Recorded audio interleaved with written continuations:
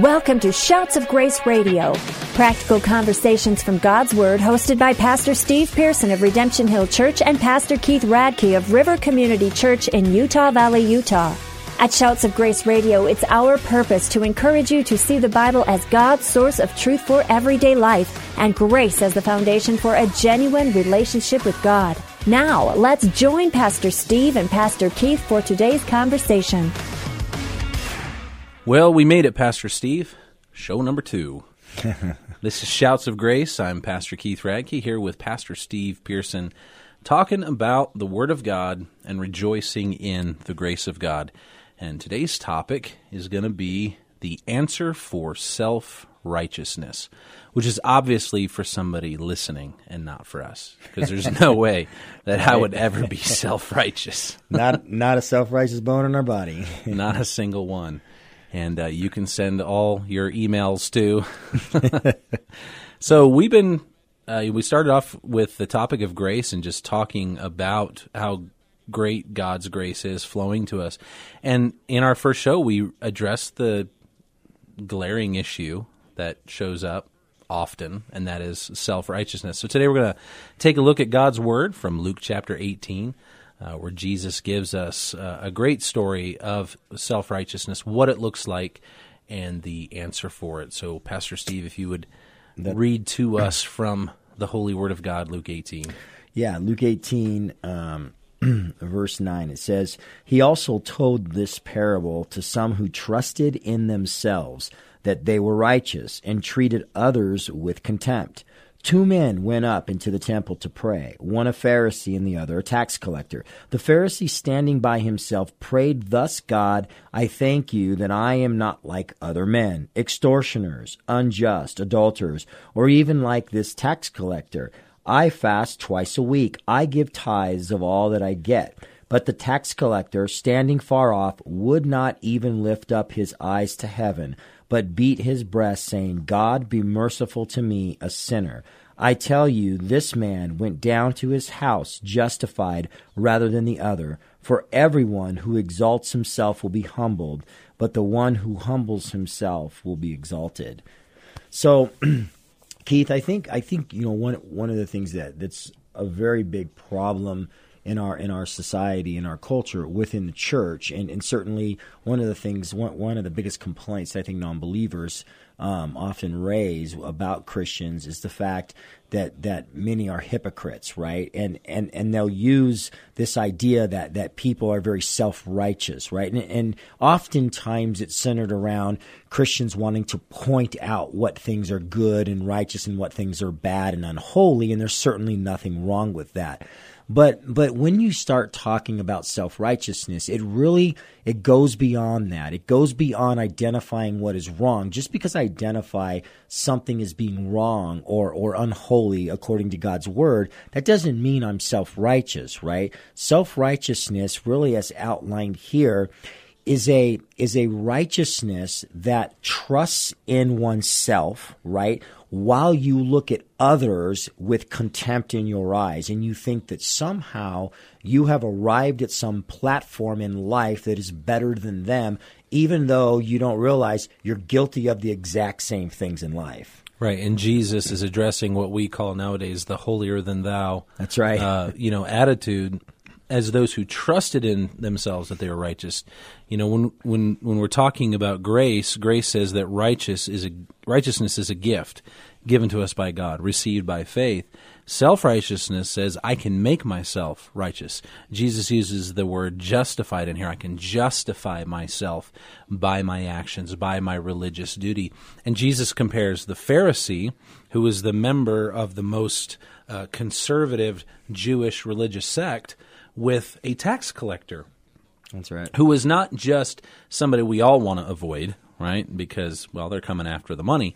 But in this culture, typically the tax collector was the turncoat, right? They were the Jewish citizen who is now working for the Roman governor or government and collecting taxes. And typically they were also extorting their fellow Jewish citizen. And so Jesus gets right in the face of the Pharisees with this, as he liked to do, because Jesus will always jam up the self-righteous. Jesus will always expose that contempt for others, that self-righteousness for others. And he comes and he gives this example of the one who is holier than thou versus the tax collector who, and we'll get to this a little bit more as we go, but he calls himself a sinner.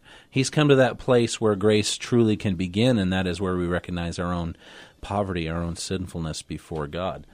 Yeah, that's right. And Keith, I think in Matthew 23, when Jesus really gives a pulpit-pounding indictment to the Pharisees, one of the things he says is in Matthew 23, in verse 1, it says that then Jesus said to the crowds and to his disciples, "The scribes and the Pharisees sit on Moses' seat, so do and observe whatever they tell you, but not the words they do, for they preach but do not practice. They tie heavy burdens hard to bear and lay them on people's shoulders, but they themselves are not willing to move them with a finger." And I think what you find in there very closely connected to this idea of self-righteousness is a blindness to where you really stand, right? This Pharisee here in Luke 18 really starts highlighting all of his accomplishments, right? I fast, twice a week. I do all of this stuff, right? And these same people, when Jesus is referring to them in Matthew 23, these same people, Jesus is saying, listen, what they're saying isn't necessarily wrong, but they are not performing what they're saying. So listen to their words, but don't do what they do. And one version of it even says they seat themselves in the seat of Moses, or they put themselves in the place of authority. And the type of self-righteousness that we see here in Luke 18 is that one who is completely blind to where he really stands before God, while he stands and brags about these accomplishments, while he's looking and comparing himself to other people. And we see this in our religious culture. It's just permeated our religious culture today. People look at the exterior, right? And look at what I'm doing. I'm giving to the church. I'm going and I'm helping, the poor, and I'm feeding the homeless, and I'm doing all this stuff, right? But inside, they do not realize that the righteousness that the Bible talks about is a righteousness, as you alluded to earlier, a righteousness that comes on the basis of grace. So they live their whole life with this outward demonstration that they're right and holy. But in Matthew 23, Jesus says, no, there's a deeper issue here. These guys are not who they appear to be. Yeah, it's amazing how someone can have their doctrine correct, and yet they're a complete and total hypocrite. And the self-promoting type will put themselves in a position of authority. They'll put themselves in a position where, they're judge. And unfortunately, that becomes a major turnoff for people, either those who are coming to Christ and they can't see past those bad examples, or those who are in the church and they're in the Christian experience, and they ended up on the wrong side of somebody's hypocritical, self-righteous condemnation. And they say, you know what, I can do church without the church. I can do church at home, that kind of stuff. Because you bring up a good point. Let me ask you a question. Where does self-righteousness originate? Inside the heart, like when you look at how people conduct themselves, right? How does it start? Like if you had to find the beginning point of it, where would you say that would be?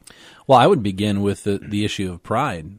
Personally, I mean, you're dealing with someone who exalts themselves. That's what Jesus describes them as. They have lifted themselves to the place of authority, or the place of honor, that place of righteousness. I'm better than the tax collector. I'm better than my neighbor. Look at what I've done. Look at who I am. I'm privileged. I mean, that all just comes from pride. And it was the pride of Lucifer, who said, "I will become like the Most High." You can look through the scriptures. You see Herod, when he presents himself before the people in the book of Acts, and everybody starts just kind of singing his praises, and he takes it all in, and then he gets struck down, because he took for himself glory that didn't belong to him. And that's I think that an extreme example of where pride takes a person and eats you up from the inside, as Herod was eaten up by worms. That's just even a disgusting thought to think about. But that is pride. That is self-righteousness. It is a disgusting thing in the eyes of God that we would come to God and say, look what I've done, look what I've accomplished. And Jesus is addressing that right here. It's like you are exalting yourself, and for that reason you will be humbled.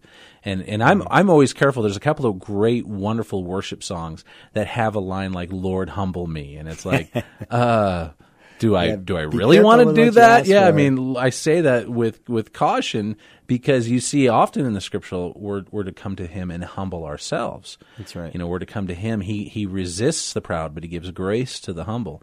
So I think the issue is pride when it comes to what drives our self-righteousness and how we treat other people because of it. Yeah, I agree with you 100%. And several years ago, I was talking to these two young men that had come to my house, and I was asking them about this whole idea of righteousness, right?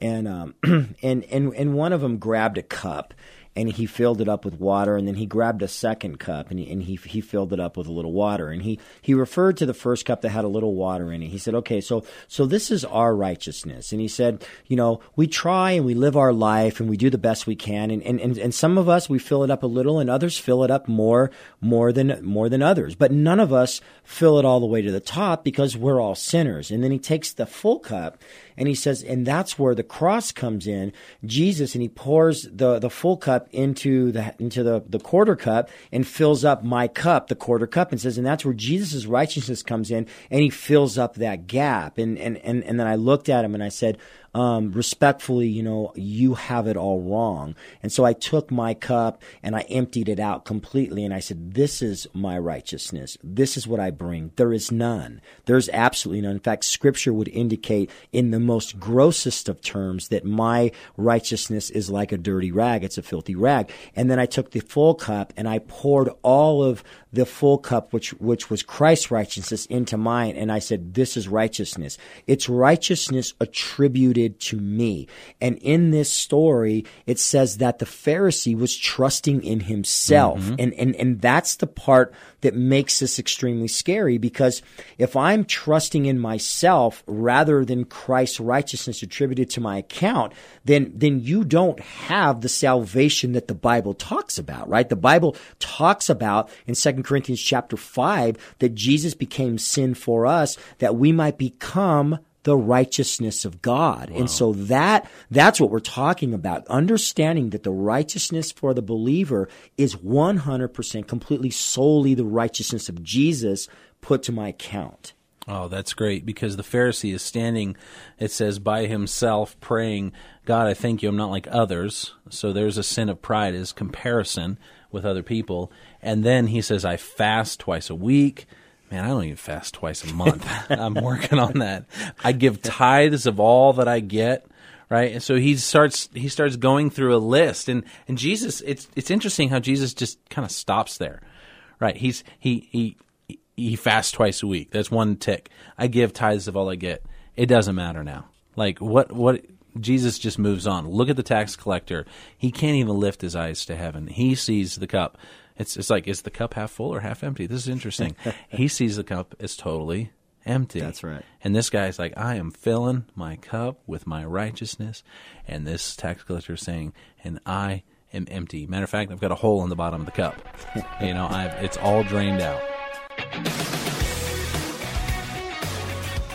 You're listening to Shouts of Grace Radio with Pastors Steve Pearson and Keith Radke. At Shouts of Grace Radio, we're thankful for the encouragement from Key Radio, reaching Utah on the airwaves with good news of eternal life from their station in Provo, Utah. Key Radio can be found online at keyradio.org, and your support of Key Radio makes programs like Shouts of Grace Radio possible. Now, let's join Pastor Steve and Pastor Keith for the conclusion of today's conversation.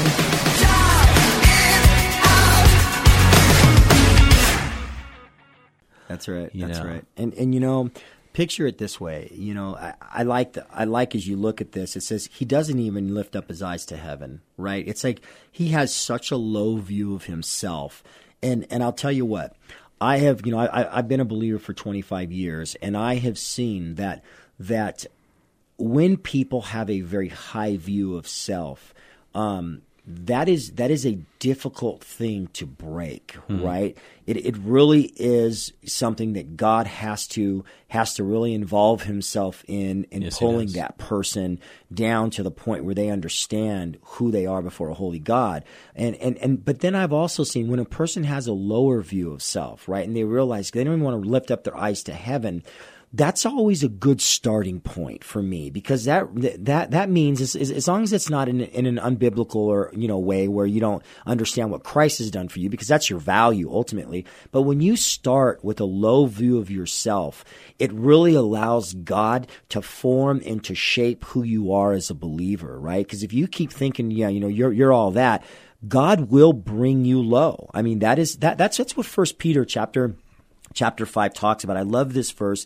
In 1 Peter chapter 5 and verse 5, it says, "Likewise, you who are younger, be subject to the elders. Clothe yourselves, all of you, with humility towards one another, for God opposes the proud, but he gives grace to the humble." That word "clothe yourself" there, it's an interesting word. It actually is a word in the Greek that was used to describe a garment that slaves would wear. And they would wear it for two reasons. Number one, it would be an outer garment that would protect themselves from getting dirty as they go out in the fields and work, but it was also used to distinguish them from everyone else, that they were a slave. And I like that. He's saying, clothe yourselves with humility. Humility becomes a thing that distinguishes the believer from the rest of the world or from that fake believer, but it protects us on the outside. It protects us from getting dirty, right? When I have a proper view of myself before God. So in talking about these, I think we addressed two different issues. The first issue is, in our culture, self-esteem is such a big thing, like having, a positive self-image, positive self-esteem. And I think there is a place where people can go down the path where they just destroy themselves. And we call that low esteem, but they really destroy themselves. So where do we try to balance out that issue of having the right kind of esteem for ourselves? If we're going to choose the path of humility, and yet we're also dealing with a real, sensitive topic of esteem and self-esteem, how do we approach that issue as a Christian? How do we deal with self-esteem from a place of godly humility? That's actually a great question, and I would say this. The fact that Jesus chose to die for me shows that in God's eyes, I have great value. So let's establish that out of the gate, because a lot of times, people that hammer on Christianity saying, you guys just beat people down, you guys, you're really not, let's clear this up. God chose to send his son to go all the way to the cross and die for me. That doesn't make me cheap. That makes me very valuable to God. But what gives me my value, right? I mean, I don't understand the art world. Like, you go up to a piece of art that hangs on the wall sometimes, and you find out, well, this thing costs $3 million. And it's like, I'm looking at it, I don't even know what it is. I'm just kind of like, well, do I need special glasses to kind of, to see this? You didn't stand on your head, Steve. Right. That was the problem. And then I ask myself, well, who gave this value? Who sat down and said, well, let's charge $3 million for this piece, right? In other words, to me, I wouldn't even hang it in my house. It means nothing to me. There's no value to me. But to somebody who appreciates it, they placed a value, and therefore it has a value in the market. In God's economy, right, the sinner was really, confined to an eternity of damnation. Really, that is our ultimate end, right? And so God chose to put value to a person. And because of that, I can sit back as a Christian and I can have a proper esteem of self because God loves me, right? But I understand the value I have is because God's love has given me that value.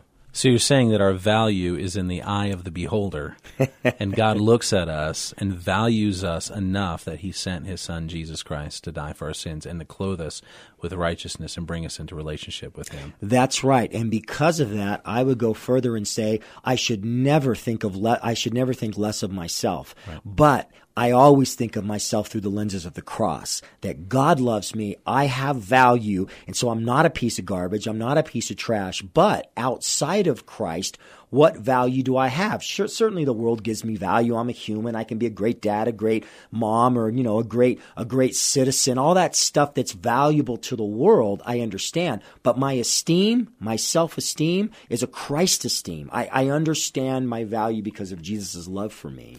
Well, that's great. So the first question helps us to understand a proper view of esteem. That we can esteem ourselves properly by the way God sees us, the way God values us. And then the second question would be, can you explain the difference between genuine humility and false humility as we finish our time here today?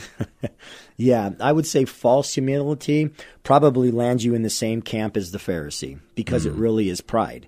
It's the whole idea of if you're either humble or you're proud. And if it's a false humility, it's just a different form of pride. I've always looked at pride as like a hand, and it's got a lot of different fingers that come off of it. There's a lot of different forms of it. And one of those forms is false humility. That's where I may stand up in a religious context. I may stand up and pretend, that look at me. I'm just, woe is me. God's just doing this work.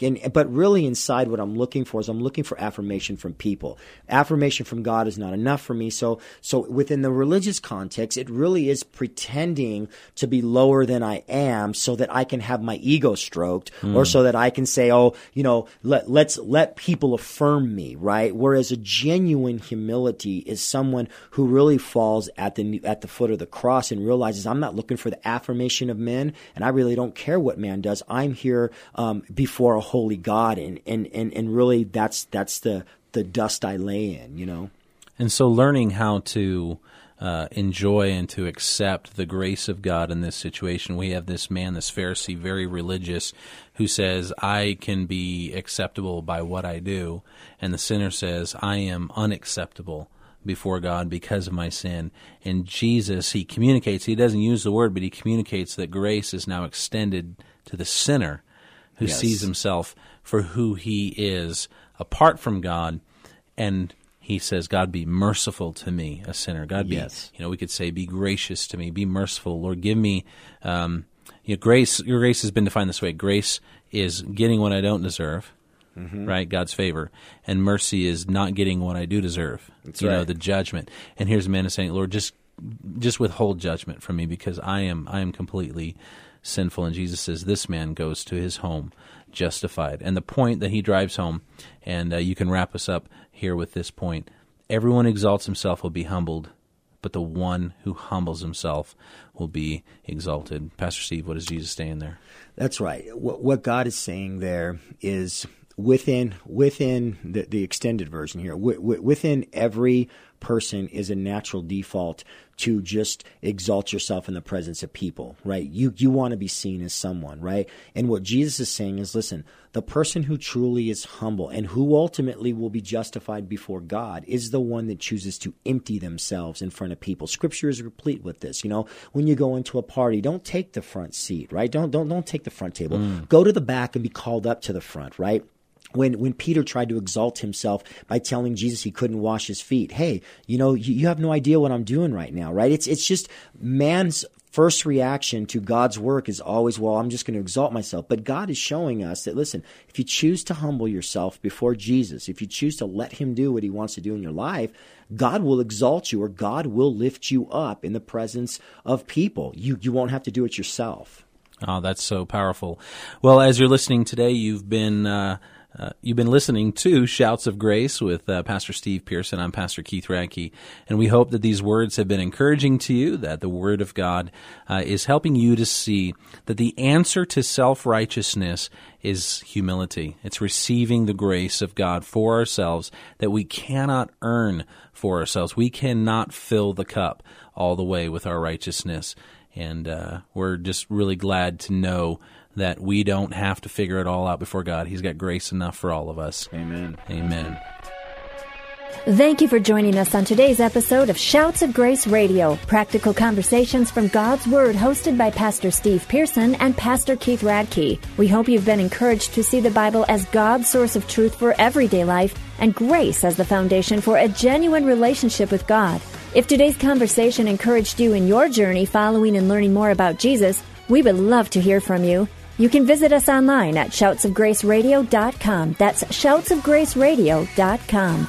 At shoutsofgraceradio.com, you can listen to all of our episodes, share them online with your friends, and find out more about Pastors Steve and Keith. Shouts of Grace Radio is an outreach of Redemption Hill Church and River Community Church, both located in Utah Valley, Utah. Thank you again for joining us on today's show. And from all of us at Shouts of Grace Radio, it is our prayer that you would grow in the grace and knowledge of Jesus Christ.